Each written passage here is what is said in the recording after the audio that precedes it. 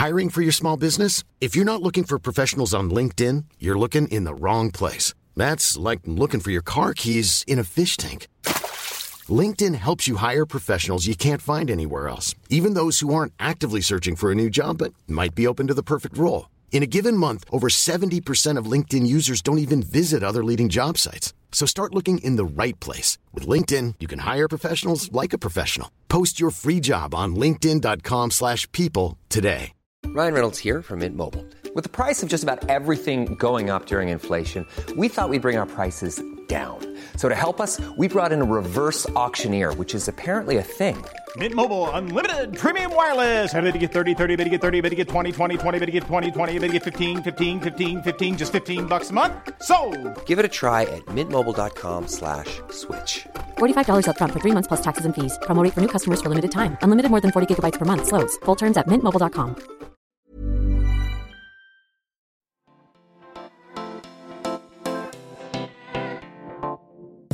Hi, I'm Alex Merrill. Welcome to the Inspirati. I've enlisted a roster of ultra-talented international creators and curators to join me on this podcast to talk about how they've charted their individual paths, overcome challenges, and found their true artistic selves. From candid conversations with eminent makers to showcasing exciting up-and-comers across the industries of art, music, fashion, entertainment, literature, and design, we get to illuminate our perspectives, learning from these unique stars within the constellation of global creativity. The Inspirati was created for those seeking inspiration and those seeking to inspire. Thanks for listening.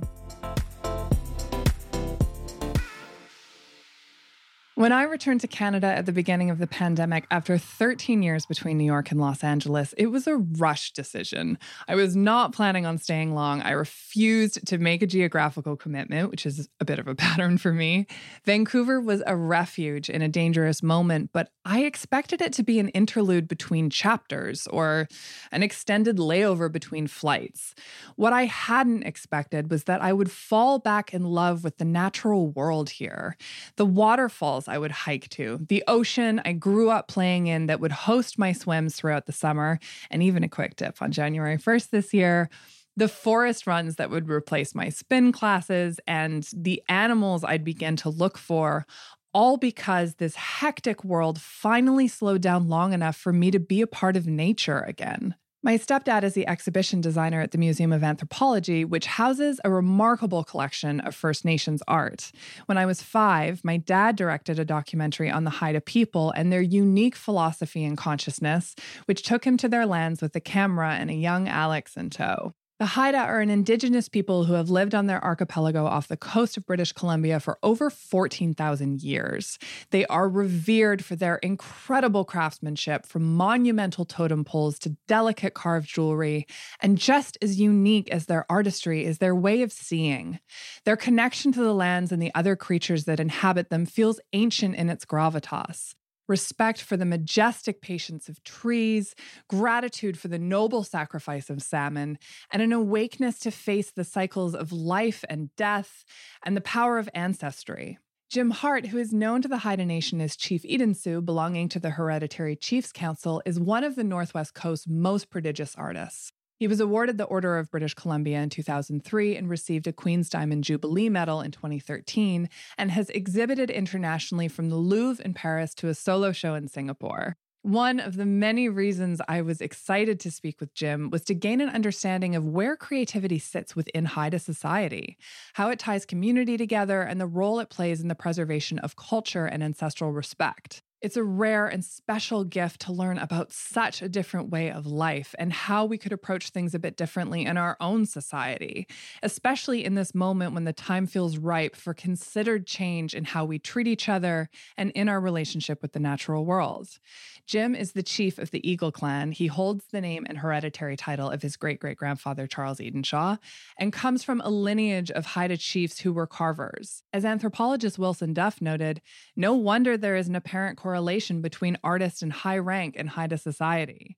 The artist was the chief, the authority on Haida social things. It was his job to teach these things.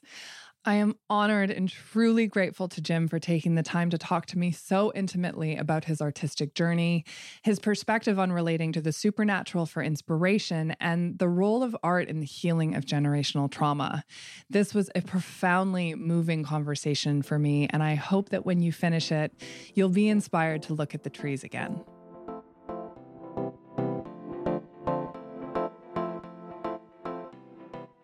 Can you hear me, Alex? Yes, hi. Hi, Alex. How are you? Doing well. You know, with this new life of ours, Yeah, it's been quite a year, hasn't it? it's been crazy.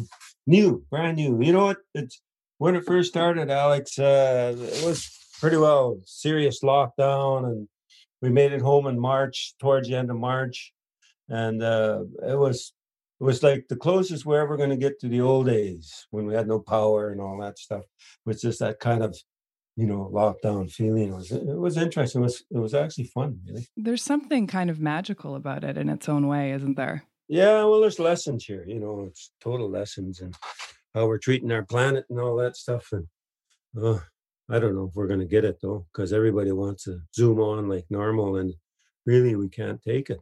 The planet can't take it. Yeah, it feels like it's making us contemplate what does and doesn't work from a societal standpoint, which is interesting. But for a lot of us, when we've only known one way of living, even if we've traveled, we can forget that the society that we're used to is not the only way to live. I'm sure, obviously, you've had a very different experience, even just of how you've grown up. Well, it's true, and we're from the islands here, and it's kind of nice because we're isolated anyway, in a sense, and so we fought hard to keep it off the islands, and we had a couple of blooms, and a bit scary, but we stopped it. It all stopped. It never spread. So you're in the islands now? Yeah, and it's beautiful.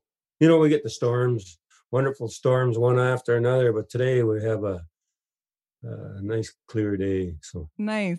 It's been so many years since I've had the pleasure of actually seeing you in person, but my mom loaned me the beautiful bracelet you made for her for me to wear for the past few days while I've been preparing for our chat. So that's been really nice.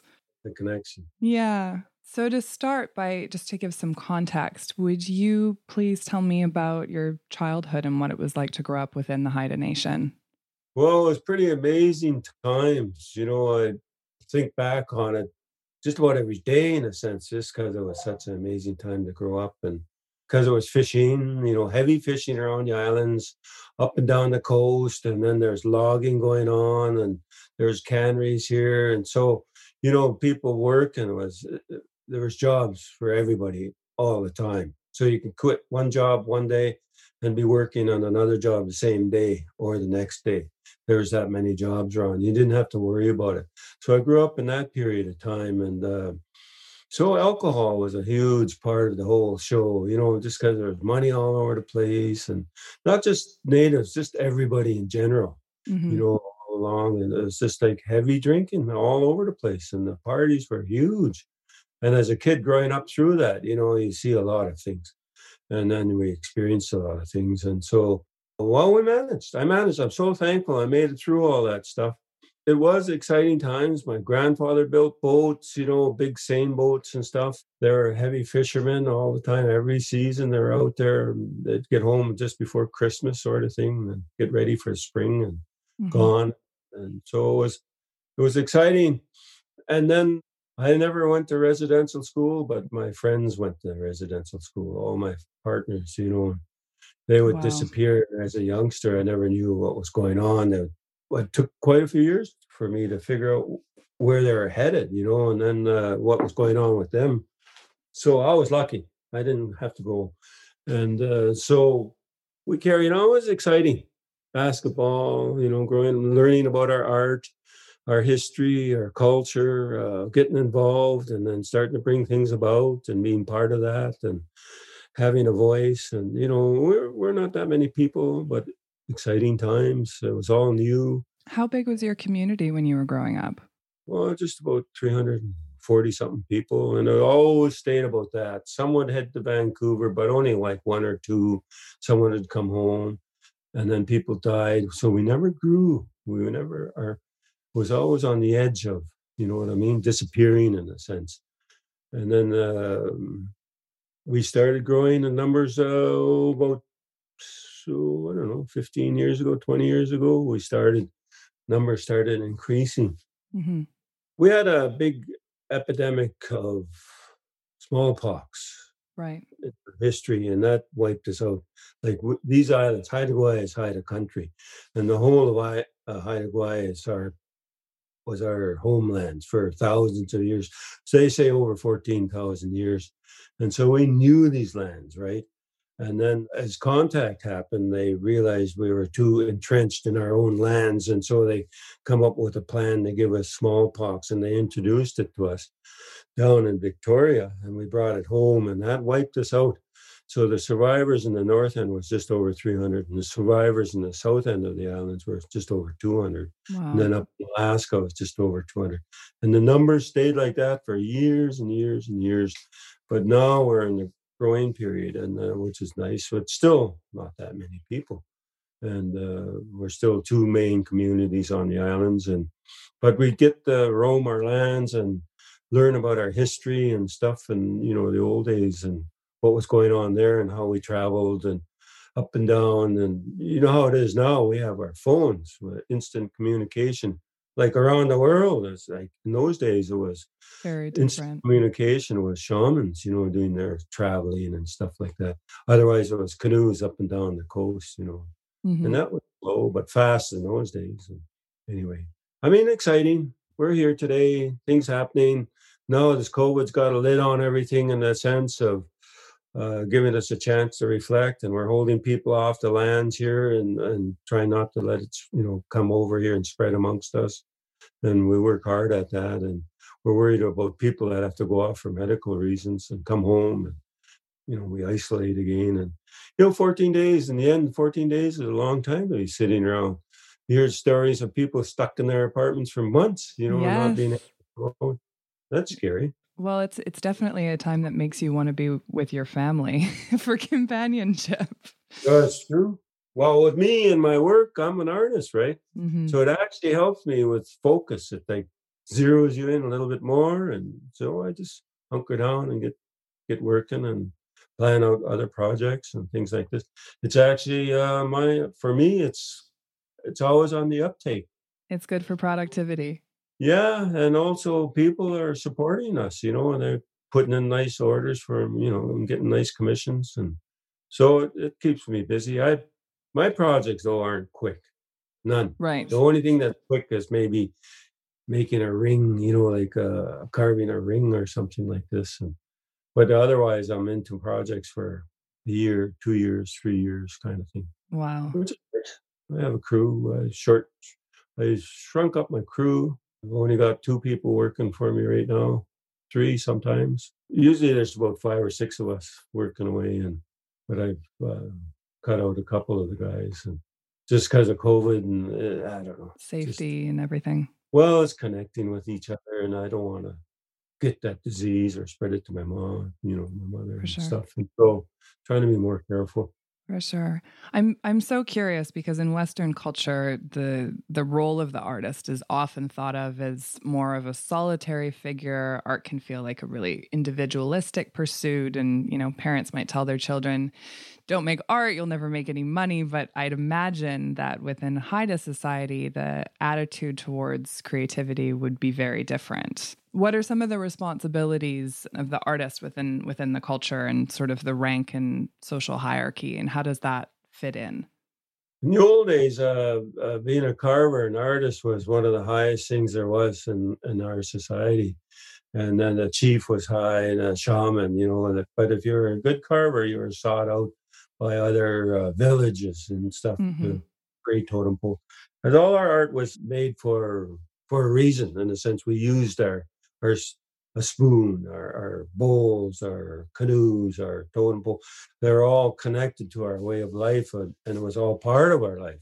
We never separated it. It was all part of who we were.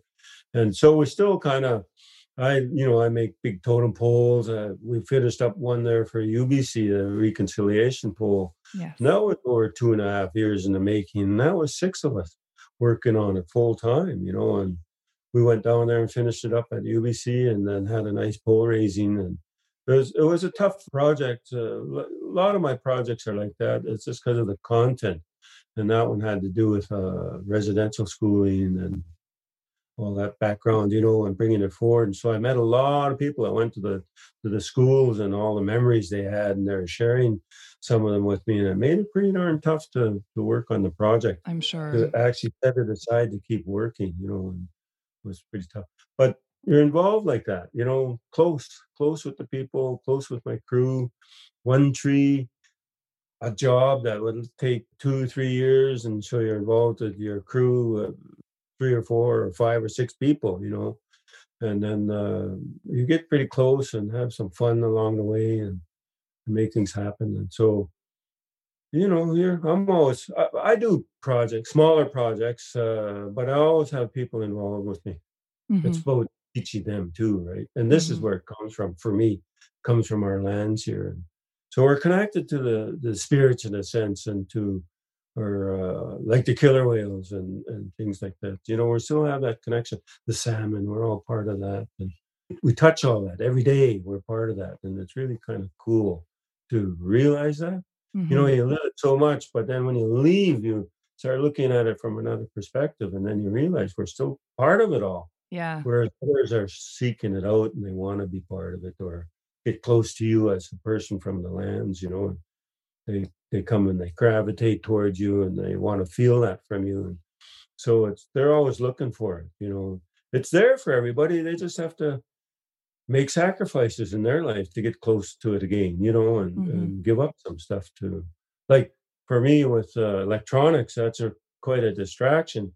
And I try to hold it at bay so that it's not so heavily part of my life, because I still want to be connected to the spirits, to the lands, to the waters. It's just, I need that. If electronics take over, you become that, and it's like, I don't want that ruining my life like that. So And they're built to be addictive, right? yeah, it's totally addictive. Yeah. You see everybody with the phone stuck to their face, and walking down the street. Hmm. Have a look around, everybody, even walking across the street, they're like that. So if I see that, and if I'm in the city, I honk like hell to make jump, and like, gotta watch out here. You can't. Yeah. And look at the trees and, be a part of the place that you're in as opposed to experiencing everything through a screen. Well, it's so addictive and so distracting. Yeah. But that connection can help you, but not to be addicted like that. It's like, nope. We got to learn how to talk to each other. And keep that open too, like physically, rather Mhm. than by texting and stuff. Mhm. Yeah. I've heard you say that the Haida language is images, not words. So I'd imagine that part of the reason that the role of the artist is so important within society is also, partially for cultural survival and passing down stories and all of that, right? Yep. Well, while we have people at home here struggling really hard to save the language. Hmm. I have mother here; she knows the language, but not too many of the older folks left. They're all getting on, and they're all on the edge of leaving us in that sense, and so people are working pretty hard with the language to keep it alive.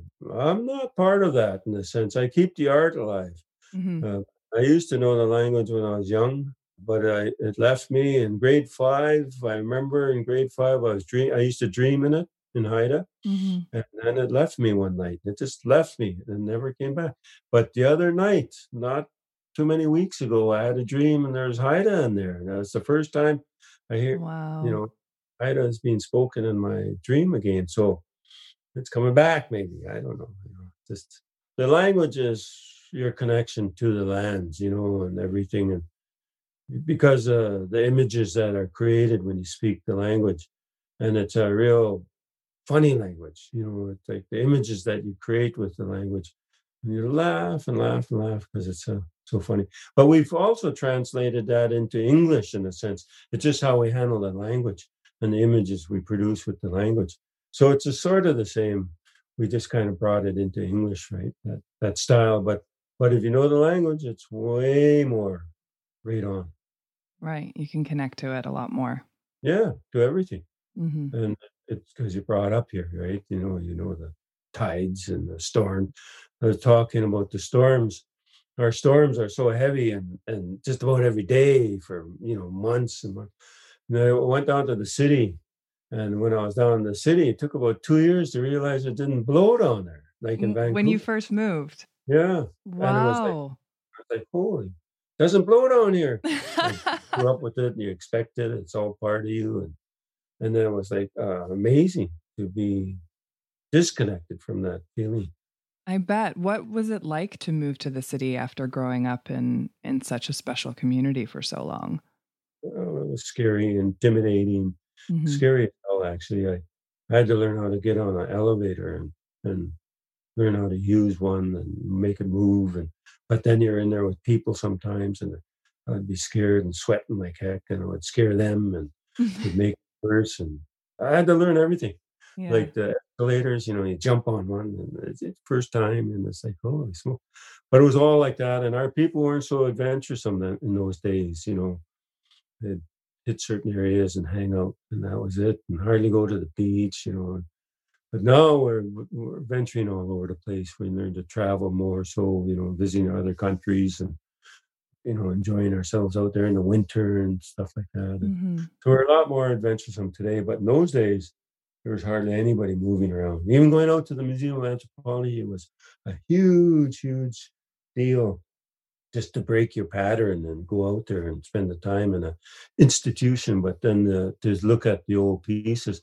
I went to the city and started working for Bill Reed there on the Yes. radio in the First Man. That was my introduction, but it was Wow. scary for him. It took me a couple of years to actually try to drive a car down there because the red, the orange, and the green light, and I couldn't figure out. Geez, what about I'm making a mistake and driving at the wrong time?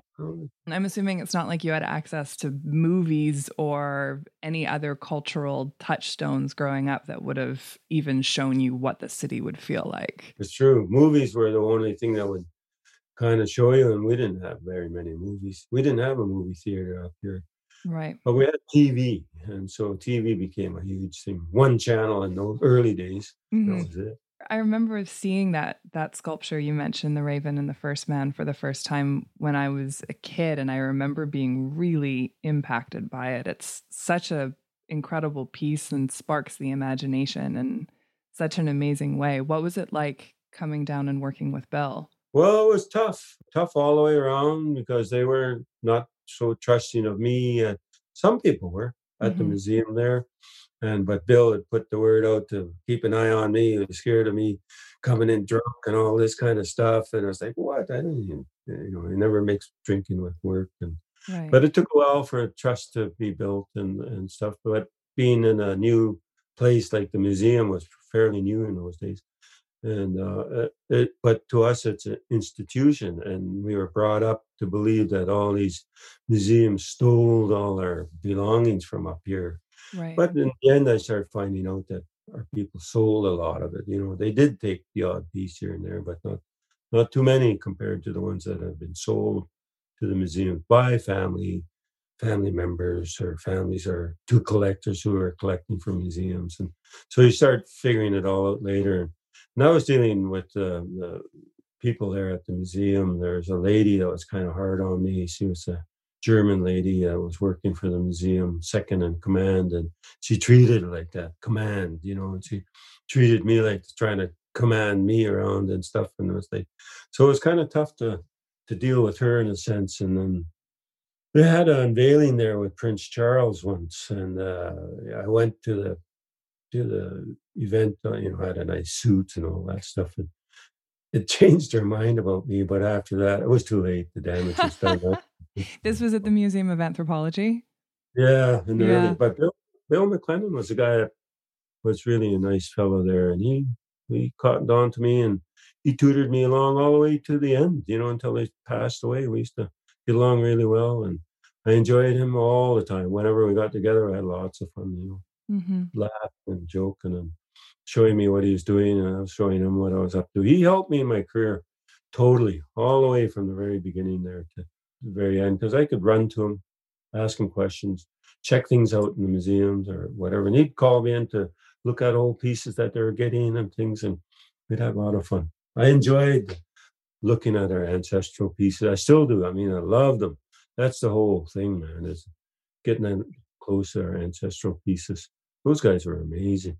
Absolutely. And I guess that is one of the upsides of museums is that their ability to preserve a piece that is, say, in wood and, might decompose within nature.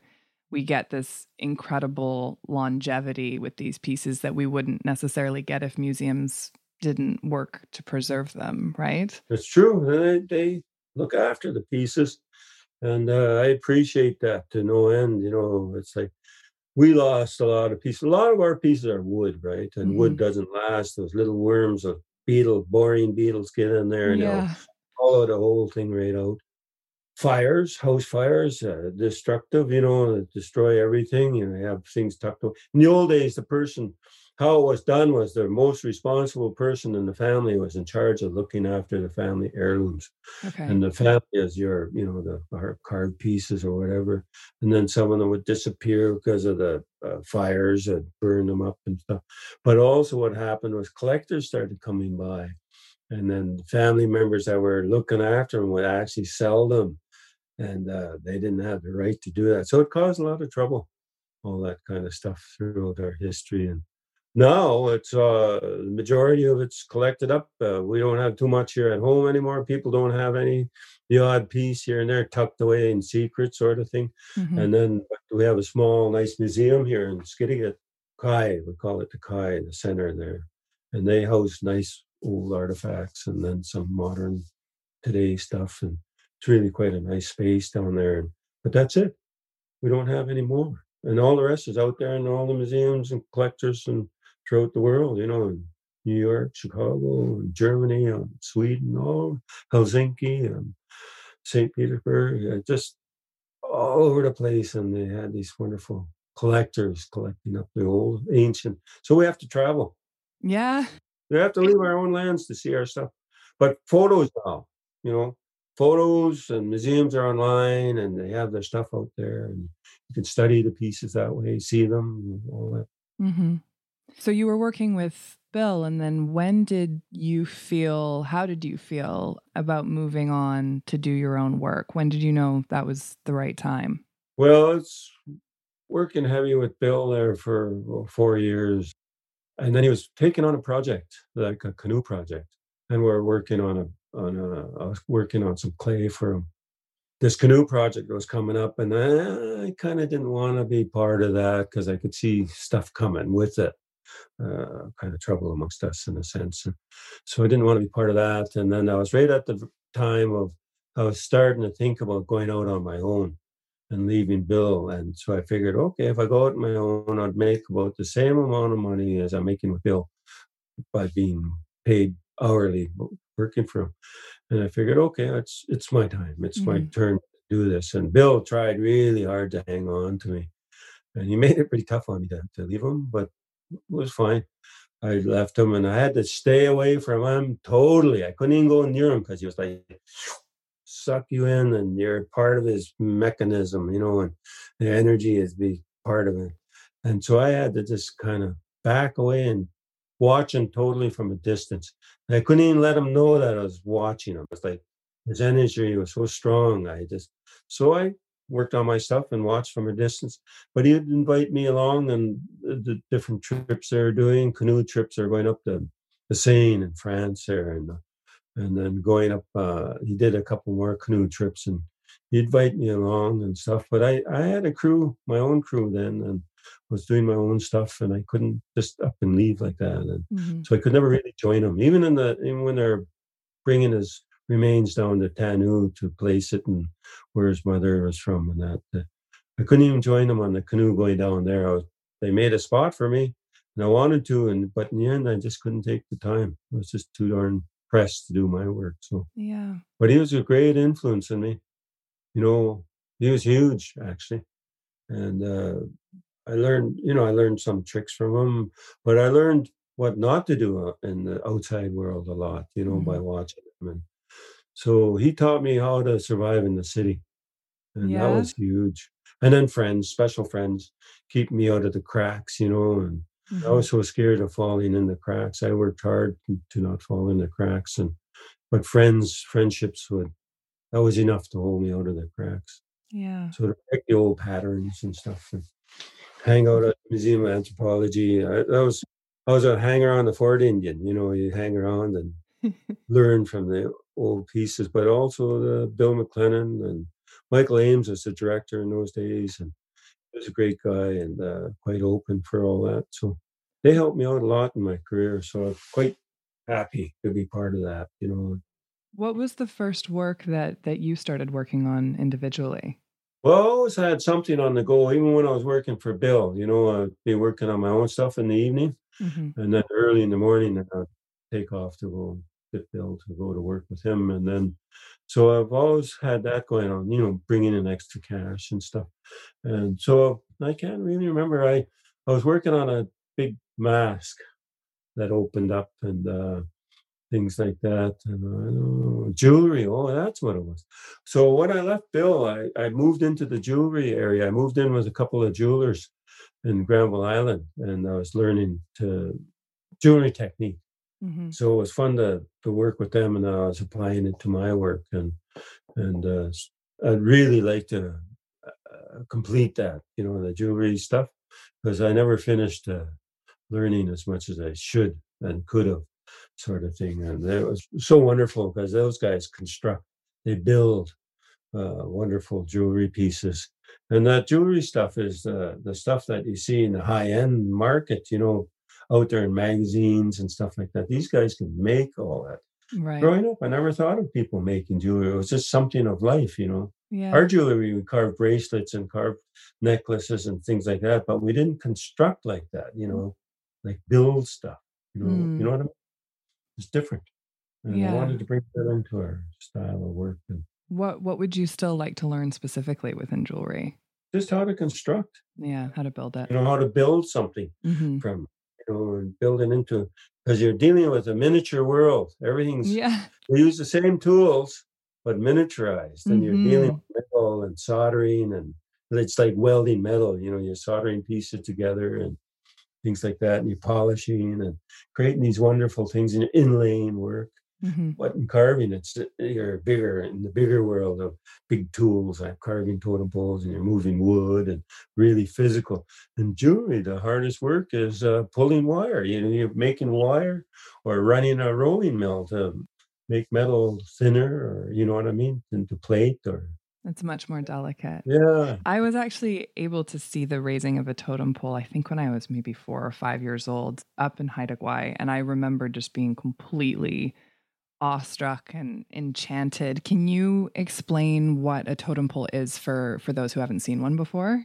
Well, we have different types of totem pole, but the main one we use mostly today in the outside world and stuff is the house frontal pole style, Mhm. hollow at the back, and sometimes we'll leave them solid and a lot heavier when you're dealing with solid totems. And the poles, they're carved for different reasons. The figures are on there, different meanings and stuff like this. In the old days, it was your record of who you were as a person, and some of your wife's families crests on there too, paying honor to them and things like that. So you could come in and see what household you wanted to go in front of to go into their house, because the totem pole told them who it was and your history. And so today we get commissions to do things where we make these nice totems with different stories. Like I play with the water, the land, the air, creatures from the water, whales, seals, and sea otters, and Mhm. all the supernaturals from the water. And then lands, you get bears and wolves and different creatures, and then the airs, you get eagles and ravens and all that kind of stuff. Then you get the supernatural world. So we got a lot to choose from and put together. And that was our teaching, our learning, all these stories. And it created a attitude to life and showed you the way it should be, and not what not to do and what to do, and it answered questions in your life, these stories. So poles we make, and we use people, we like to raise them by hand, like using lots of people and ropes. And when we do that, you get a lot of people together, you lay out your ropes. You have a conductor, one person that conducts the whole show, and everybody listens to that person. So in the end, you raise this totem pole together, and the different ropes, you're on one rope and you're pulling like heck, and you raise the pole, and in the end, It's a real spiritual movement, right? You're doing something together. It's like one mind of everybody, and it's quite an amazing thing to be part of Mm-hmm. and to feel that. It's just amazing. Everybody just feels so high from it after. And so it's a lot of fun when you have the celebration too, the food and dancing and stuff. And the energy just carries on. It's just all part of it, and you think of it in the old days. The old days, it would take a week or two to do all this stuff, Right. but today we compress it into one day sort of, or 2 days. And that's the extent, we don't go on for days and days and days like the old days. We're too busy now. Yeah, that's it. We watch the watch, we look at the clock and set this and set that, we start at 2. I don't care. I'm off maybe an hour or two. And then I say, okay, we're off an hour or two after 10,000 years. 1 hour or two late or whatever, it's like we do it when we're ready and everything's set, we use that as a guideline, but it's not, we start at 2 and that's it. It doesn't work like that. Right. And we try to bring that forward too. It's not the whole show. But I tell you though, for guys that are doing interviews and watching with cameras and stuff, it throws them all off. So it's not nice that way. But still, I'm not there for that. I'm not there for them. We do our thing and that's it.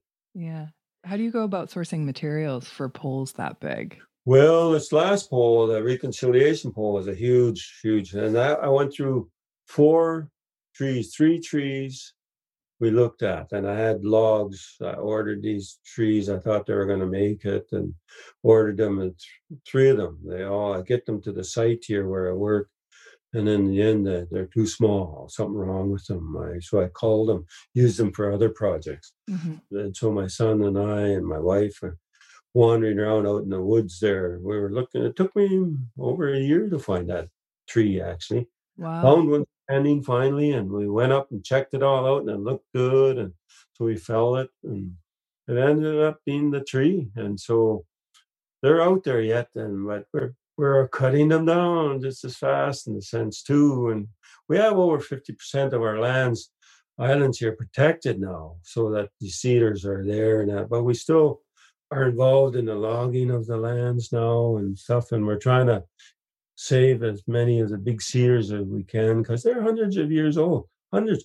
That one was going on to 800 years old. Wow. When you think about the history of the timeline of our history, that recorded history now, and where that's at within that, when it started growing and what was going on throughout history and all that stuff. Well, especially with a poll that was that much tied to a specific period in your history as a nation. It's incredible that you chose a tree that has been around longer and seen more than any of that. Yeah.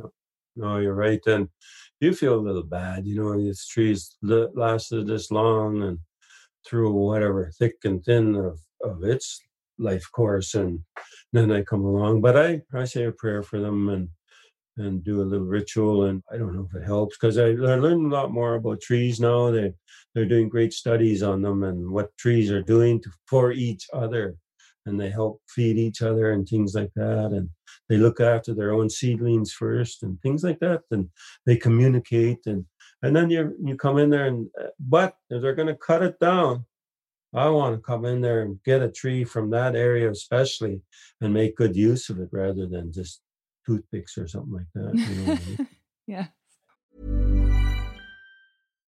Life is full of what-ifs. Some awesome, like what if AI could fold your laundry?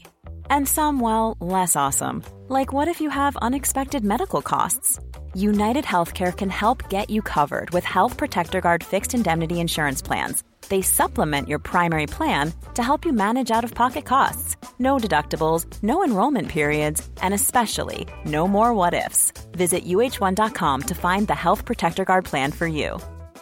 When you're ready to pop the question, the last thing you want to do is second-guess the ring. At BlueNile.com, you can design a one-of-a-kind ring with the ease and convenience of shopping online. Choose your diamond and setting. When you find the one, you'll get it delivered right to your door. Go to BlueNile.com and use promo code LISTEN to get $50 off your purchase of $500 or more. That's code LISTEN at BlueNile.com for $50 off your purchase.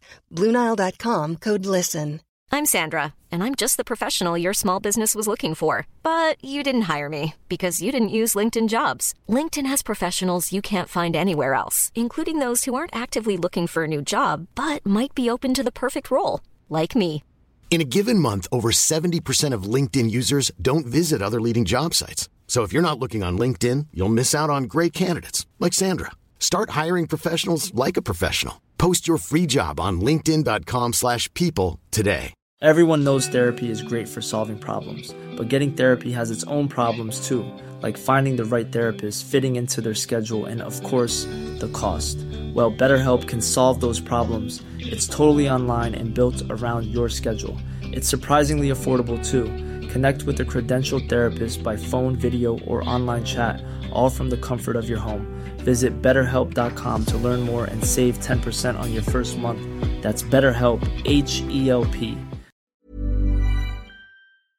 What is the viewpoint on sticking quite strictly to known myths and stories, and how does that allow for adding your own perspective and style and maybe some modern elements within the work? It all has to relate to us as a people, Haida people, and being connected to the seas and to the lands and to the airs and how we think about things.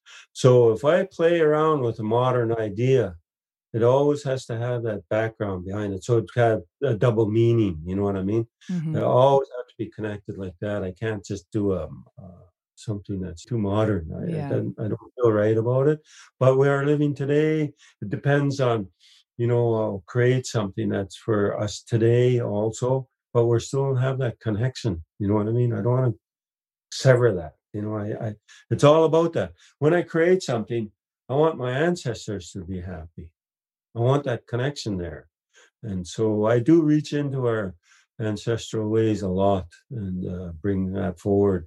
It's actually my job to be part of that, help bring that forward and carry on. Because those guys created amazing stuff in the past, and we're doing it again today. And but those guys were the masters. They were so great.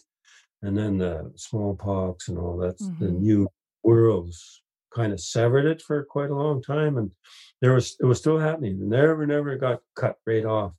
And now there's us that are growing up today and bringing it forward and trying to keep the meaning to it, you know what I mean, and keep that connection going. And so I always want to be happy for our ancestors and make them happy. I need that. What do you feel like is the big source of all that inspiration that has touched upon so many different generations? It's the connection. Mm-hmm. It's the connection to the beasties out there, our stories. I'll tell you a quick story. So, and it's a true story, a modern story of home here. So there's one of our people that passed on, and they're bringing his body down to the house for the last day, for the last viewing, and being with his remains for that day. And it was a beautiful, sunny, calm, beautiful, hot day. This was in our village, in our town. Uptown is Masset, New Masset, which is like 3 miles away. And there's one of our seine boats in the floats there, in the dock, main dock, tied up. And one of our guys was jumping off the hatch to jump down to climb off the boat onto the float there. And he slipped, and his head banged a cleat where you tie a rope up. And so they rushed him up to the hospital. And his brother was down here in the village, and he goes rushing up to the hospital. But he died in an hour. He just passed on. So they were bringing down the remains of that other fellow to the household. And 3 killer whales came in. And they hung around outside the front of the house there. And they just hung around, and they just up and down, and they were there. And then they took off up the inlet to where that boat was. And then they hung around out in front of that boat in the dock there and paying respects there. Then they came back down because people were still dealing with the remains at the other house, bringing it into the house. And they came back down to the house again. Then they hung around in front of the house paying the respects again. Then they headed out. And, all the people are watching this, and it's like the connection, they're still connected to us. And we like to think we're connected to them, but we're not connected to them as strong as were in the old days, because we we talk to them today, but in the old days we did stuff for them and that too, right? And they helped us through our history. So it's that wonderful connection to our lands and what's going on, and they remember that stuff, and the eagles do, and the ravens do. You know what I mean? And it's just wonderful to be Yeah. part of that. So the connection to the universal energy is what Yeah. brings the inspiration in. Well, and then what our ancestors created as part of that, and Mm-hmm. how they did it, where they brought the art form, the art form is us. It's all part of us. And we never really separated it like that. We did, we come up with this commercial stuff. I do stuff for commercial, making a living, Mm-hmm. but I like to have it all connected and mean something real, like for real, right? Yeah. And some of those incredible things that were made by your ancestors for celebrations and dances, which were often, I guess, just lit by fire, probably really impacted Yep, carving techniques and all of that, just based on the technology of the age as well. that's right. And it was all part of the supernatural, and that you're brought into the supernatural world. And like you're saying, the light was from the fire was our light in the big houses when we were dancing Mm-hmm. around the fire and doing different things. And so that spiritual, supernatural thing was real. You're a part of all that. Mm-hmm. It had spreading the eagle down around, and it's floating around in the evening, in the event. And that put you in another cosmos too, right? You're in the supernatural world. So you're all part of that. And you're doing all your acts are in respect to Mother Nature, like our creator, right? And so it's pretty cool to be part of that. Yeah. That's life. Yes. We're all in there between the water and the forest and us as human beings. And Mm-hmm. Talking about those dances, I know that you constructed the only freestanding dance screen in the world at the Vancouver Art Gallery. Can you explain a bit about what a dance screen is and tell me a bit about that project? that was a wonderful project. It actually stands in the Audain Art Museum in Whistler. We Yes. finished it in the Vancouver Art Gallery, Right. and then it was taken apart and then put up in the museum once they finished it up in Whistler and stood it up there. But it was a wonderful project. It was a project for Michael Audain and for a wall of his. And then in the end, he created a museum. He wanted, I guess he had the idea of making a museum and housing his collection plus other arts in there. And it was really all his stuff that he put in there. Mm-hmm. And he put this wall, in a section in that museum that houses the ancestral pieces. So this is the only real modern piece. But if you look at the wall, it's a beautiful thing. In my mind, it's quite deep in carving. It has a lot of depth to it. But the content is about trying to bring awareness to pulling people's thoughts to thinking about the salmon and what's going on with salmon, the wild salmon today. And they're in stress of all sorts because of the fish farms that are out there and the waters, and things like that. And they're adding a lot of problems to the life of the salmon. And then we're fishing, sports fishing, the catch and release program is killing off so many salmon. Mm-hmm. We're just hammering away on the salmon all the time. And there's places now that aren't getting salmon. And it's horrendous to think that salmon aren't coming back because of what we're doing to them, and it's horrendous. We're all here on the BC coast in Alaska and down into the States there because of salmon and the plentiful return of the salmon every year, Yeah. and there's different salmons, different times. So it's a huge food supply, food source for us. And so we had our rituals for them and to ensure the return of them and things like that. But we're fishing them out. We're doing stuff to destroy their habitat. And it's like, we got to smarten up, Mm-hmm. look after them. Yeah. They looked after us for thousands of years. We need to pick up our shoes and do something meaningful for them.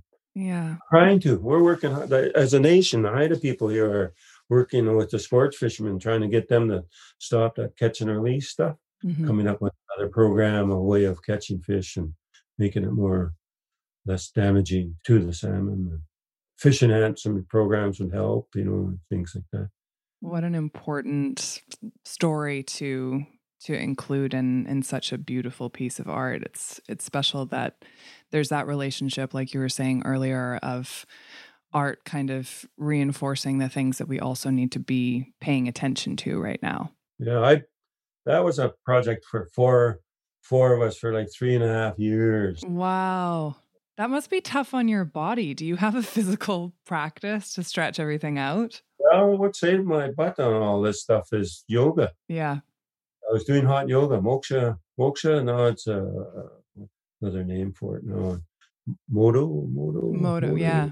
And anyway, it's beautiful. It's in a hot room, and it cured my back problem. Just toughens you up slowly, and it just enables you to reach out there and work away for hours, and just strengthens you up. So once I got onto yoga and realized what it was doing for me and as a medicine, I started promoting that to everybody. I said, "This is the best money you're going to spend on yourself. Yeah. Go to yoga classes. Do it." It saved me, and so I'm still giving her heck, and I don't feel physically bound, but I haven't been doing yoga for a while. And, this COVID's set in, so I can't get to any classes, and I'm not disciplined to do it on my own, which is really upsetting. I need to be in a class where I'm with people, because it forces me to do the moves and carry them up, and the energy is different. I love it. I know. I miss that energy of being in a class of people exercising. It's such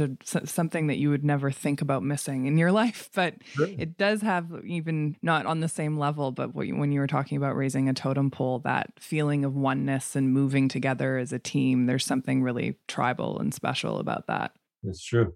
And when you come out of there, you've done something. Yeah. You've done something for yourself, and it's just so nice. Yeah. Lovely.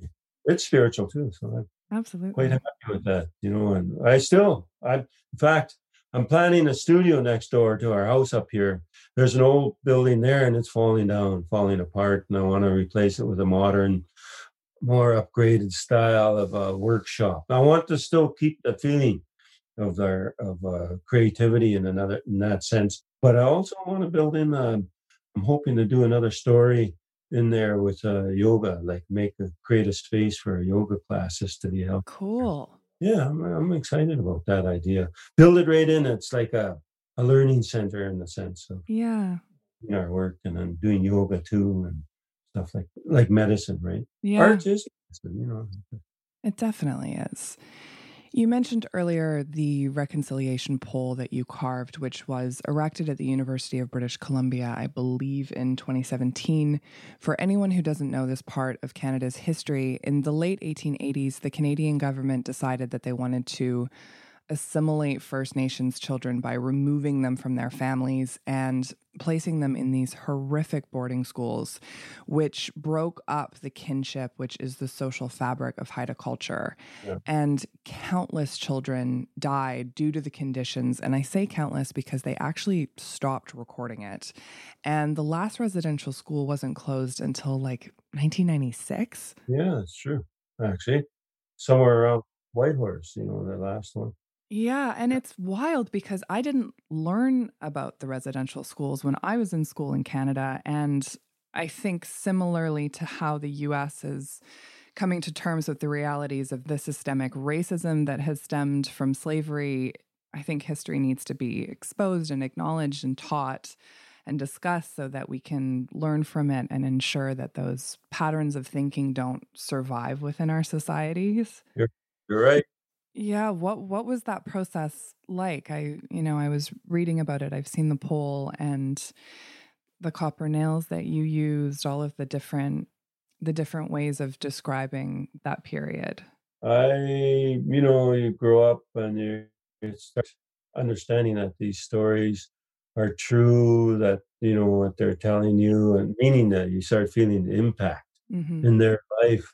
Then there's people that were drinking all the time. They'd come around you and just kind of raise heck. And they're kind of in your face and stuff. And then, well, like another older person, that's because they went to residential school, and it didn't really sink in when I first started hearing that. And as time went on, I started realizing that's what it was. Yeah. And started realizing these guys were acting out their life in that way. And Mm-hmm. they went through a hell of a lot. And then I started hearing about the kids that died at these schools. Yeah. And then what was happening was I was starting to hear people talk about their residential schools and that more and more. But they weren't talking about the kids that died Mm. at these schools. And I wasn't hearing much about that at all. And so when I had a chance to say stuff to people, I would always bring up the fact that so many kids died going to these schools. And I'd Yeah. do it all the time. And I was told by someone close to me from the outside world that I shouldn't be talking about that so much because it's turning people off. And I said, I don't care. Yeah. I said, they got to hear it. They got to hear this. This is part of the history that we went through, not just Haidas. It was all the natives all across Canada. Yeah. The Eskimo, Inuits up north, you know what I mean? The Eskimo and the Alouettes and stuff. And anyway, we all went through this, and lots of people died. Kids were brought forward called during the night to come forward to dig graves. The bigger kids would have to dig the graves for these people that passed on. The bigger girls would have to wrap them up in like a sheet, and then they place them in these graves and bury them. And the boys get paid some money sometimes, for doing that. But it was like nighttime, They were burying their friends. Yeah. Then they'd have to go back to bed Ugh. and live with that, and it's like, but I started looking into numbers from the different people. And there's a guy I met out in Ottawa, and he talked about a couple of guys got interested in trying to figure out how many kids died going to these schools, and they come up with a number of 55,000. Oh my gosh. And so I started talking about that. And then I started talking to others that went to these schools, and they knew where still they're alive today, and they know where these graveyards are, where they're not marked, and they're in different areas, and stuff like that, and unmarked graveyards and things like this. That was because of the kids that were dying at these schools. And I stopped. We were putting nails in that pole. I stopped at about 68,000 copper nails in the totem pole. And I had people nailing for weeks, 3 weeks more, nailing away steady every day, hammering nails into the residential school, and then up in the upper part into the robes of the man and woman. So there was one nail for every child. Yeah. And Yeah. I stopped there, and there's more than that actually. But the numbers, I don't think you'll ever really know how many kids actually died, but it was more than that. And it's like, when you start thinking about it, that's horrific, man. Like, how many kids at these schools passed away, and for what reason? They're abused totally. It's just an awful scheme to get rid of the natives of the country and to break down family, and that was all part of it. That was all well thought out. Yeah. And the plan, how to initiate this. And it was part of that smallpox, giving us smallpox, all about wrecking our customs and people, of the country, the different tribes. I mean, we're different tribes. We're not the same as that tribe over there. That's another tribe. Mm-hmm. We don't all think the same. We're all connected to Mother Nature and to our Creator and stuff. But we also had different ways of approach, so we're not all the same. And then they're trying to lump us together like that and think of us as, because we're Indians, you know what I mean? And they're wiping us out with that kind of attitude. And so I always try to bring that forward, and I put it in the poll and to bring that forward. And that's a big part of it all, and how many kids passed away. They won't go near it in the records. They say at the most they'll say is like 6,000 kids died going to these schools. Wow. And then the museum in Ottawa, the CMC, but it's Harper changed the name. They put in there and tags on the wall was just over 3,000. And it's like, no, man, these guys they're scared to go near the real numbers. Yeah. Yeah. They're still erasing their tracks. Yeah, it's true. And they won't go near it. It's like, no, that's not right. And the guy that went across the country doing research and residential school survivors and that was a native fella. He headed a group, forget his name. He was quite a famous guy for doing this work. And he handed in the numbers of over 6,000 to the guy that was sitting there as a recorded thing. But he said, there may well have been more than 10 times this amount. Mm-hmm. And so he knew there was more, but on record, that was all that was showing. So he handed it in saying that. And it's true. There was well more than that. So he knew there's more than, but it's just, I guess it's not recorded in their ways. But we record them. You know what I mean? We remember them. Yeah. So it's something you don't want to let go. And so you want it in the school system now. Our people are working in the school systems now about history and stuff, and they want this included in the history of Canada too, right? It has to be. Yeah. Yeah. And once they learn how to accept it, we move forward, we move forward together. So we're not doing that today in that sense. We're trying to move forward, and we want to be part of what's happening in this world and the country, and our people are getting more and more educated now through the systems, and we have a lot of bright people out there and doing things, and so we want to be part of it. Yeah. We don't want to be kept like that, How did that poll contribute to your perspective on art's ability to assist with healing from collective trauma as a community? Well, I go and visit the pole, check it out once in a while, and we're actually doing a little bronze disc that's going to surround the base. We're doing that right now. Actually, just contracting it out. The artist from Musqueam is making the piece, and we're going to have that put around the base. But when I go and see the pole, there's always offerings put at the base of the pole. And so Native people are going there and making offerings to that time in their life, I guess, or their parents' life or their brother's life. You know what I mean? Yeah. And so they're honoring that, their ancestors, by doing that. And it makes me happy that it's being used like that. And it brings back those memories to the surface, and memory of all those people that are gone and what they went through. Like I said, it was a real tough project because people come forward and talked about, nobody in those days ever thought about going against the church. They wouldn't do it. But then as I was growing up, getting older, I started hearing the odd peep, somebody saying something here in this part of the country, and then someone else here. Then it started getting louder and louder, and people talking about those days at residential school. And it was amazing to feel them starting to support each other and talking about the truth and what had happened at these schools. My grandfather went and he said, they didn't want to teach us anything. They just wanted us to work. There's gluing shoes together and stuff like that. It's like free labor for them too. Right. They used to run away all the time. Which is like the prison system in the States now.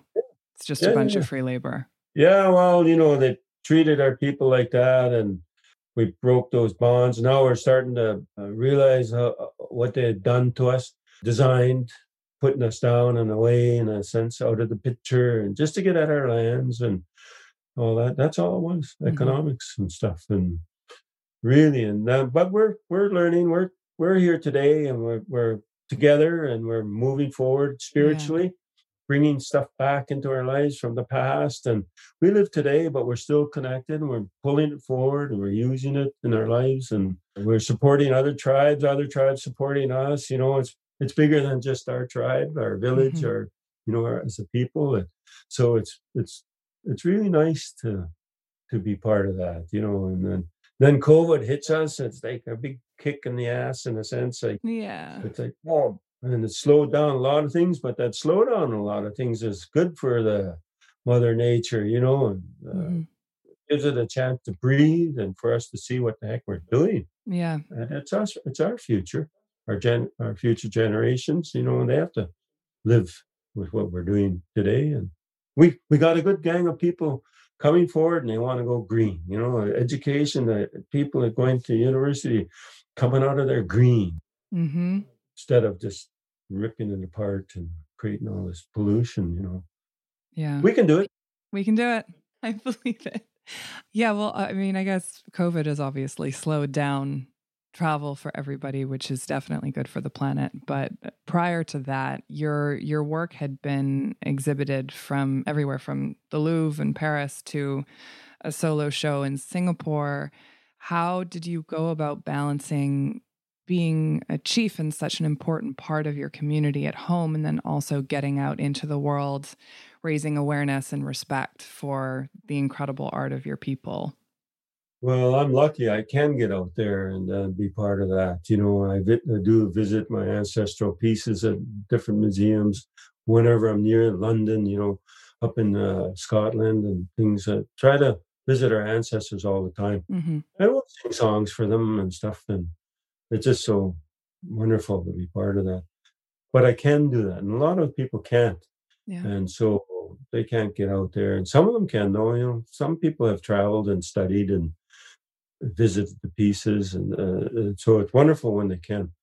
But that's one of my responsibilities, is to carry on with that and with respect to, and do it for our ancestors and for people, our people and other people, and have fun with that, you know, and because you get to meet a lot of nice people Yeah. also in this world. And there's a lot of good people out there, you Yeah. know, doing good things and amazing things, and to meet them and be part of that is because of what I do and what we're doing.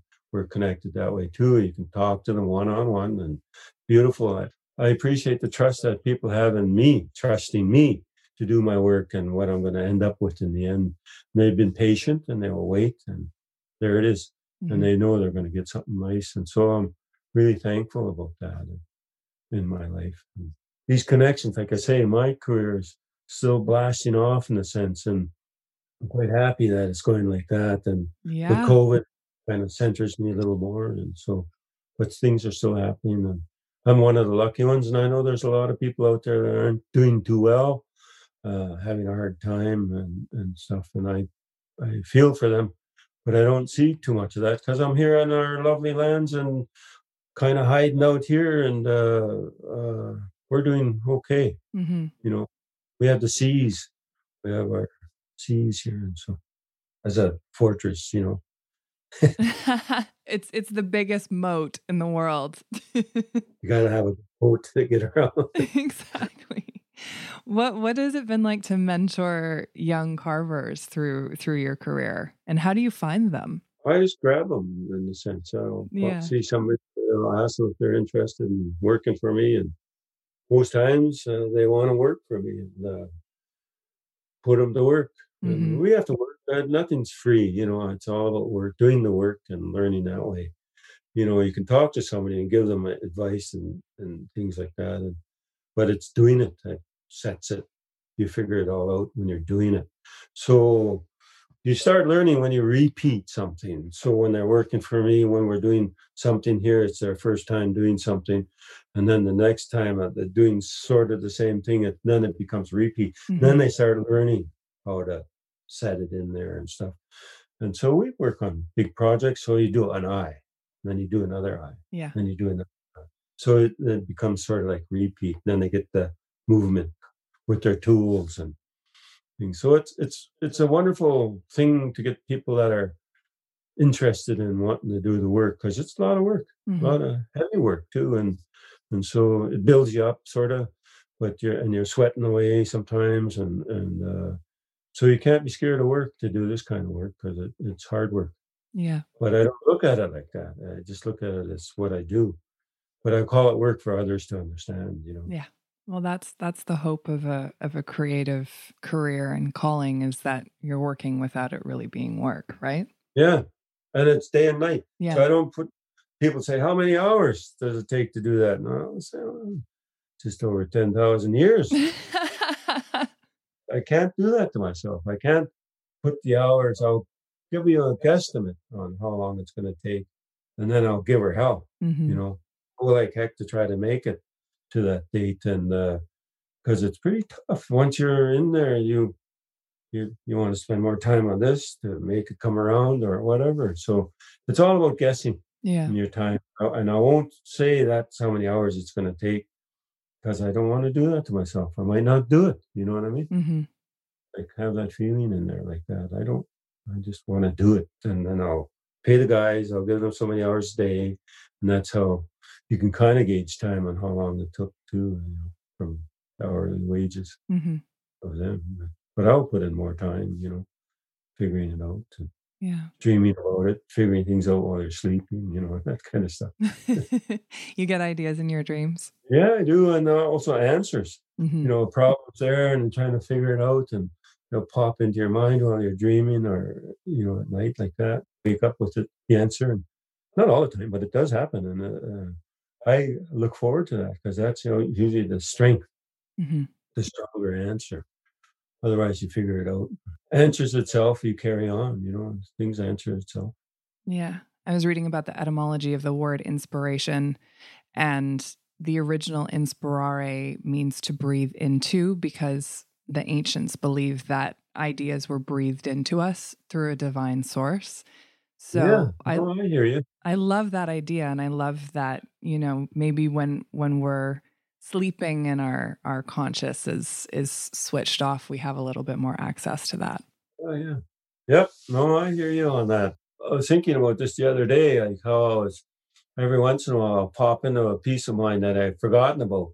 And I look at it and it's like, and it's like looking at something new and I did that. And Yeah. then it starts bringing back the old memories. But at that point, you're looking at it as an object, like I'm studying it sort of, hey, I did that. You know what I mean?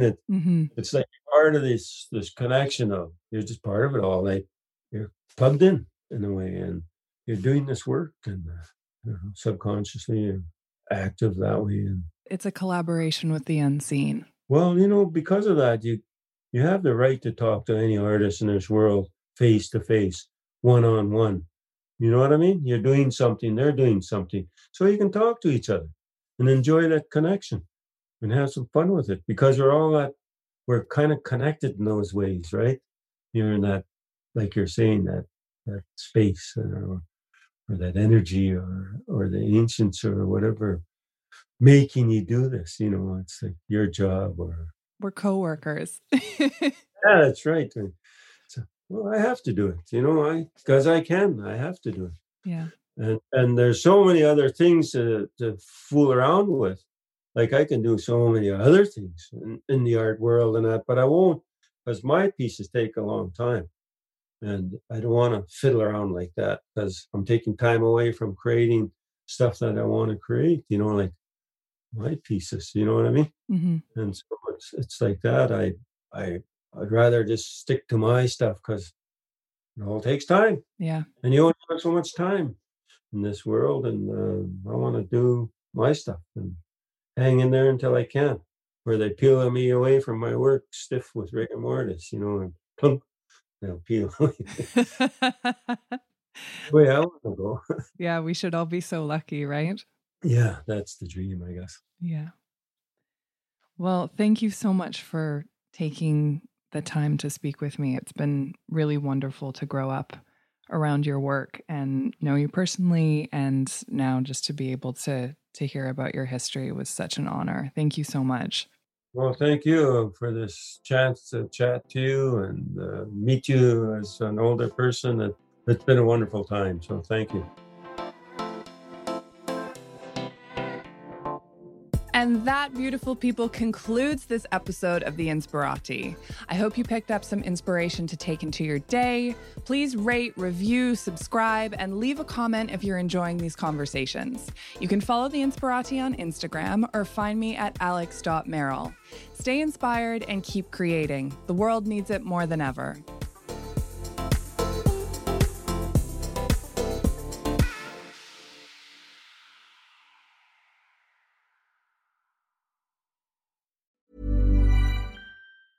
Even when we're on a budget, we still deserve nice things.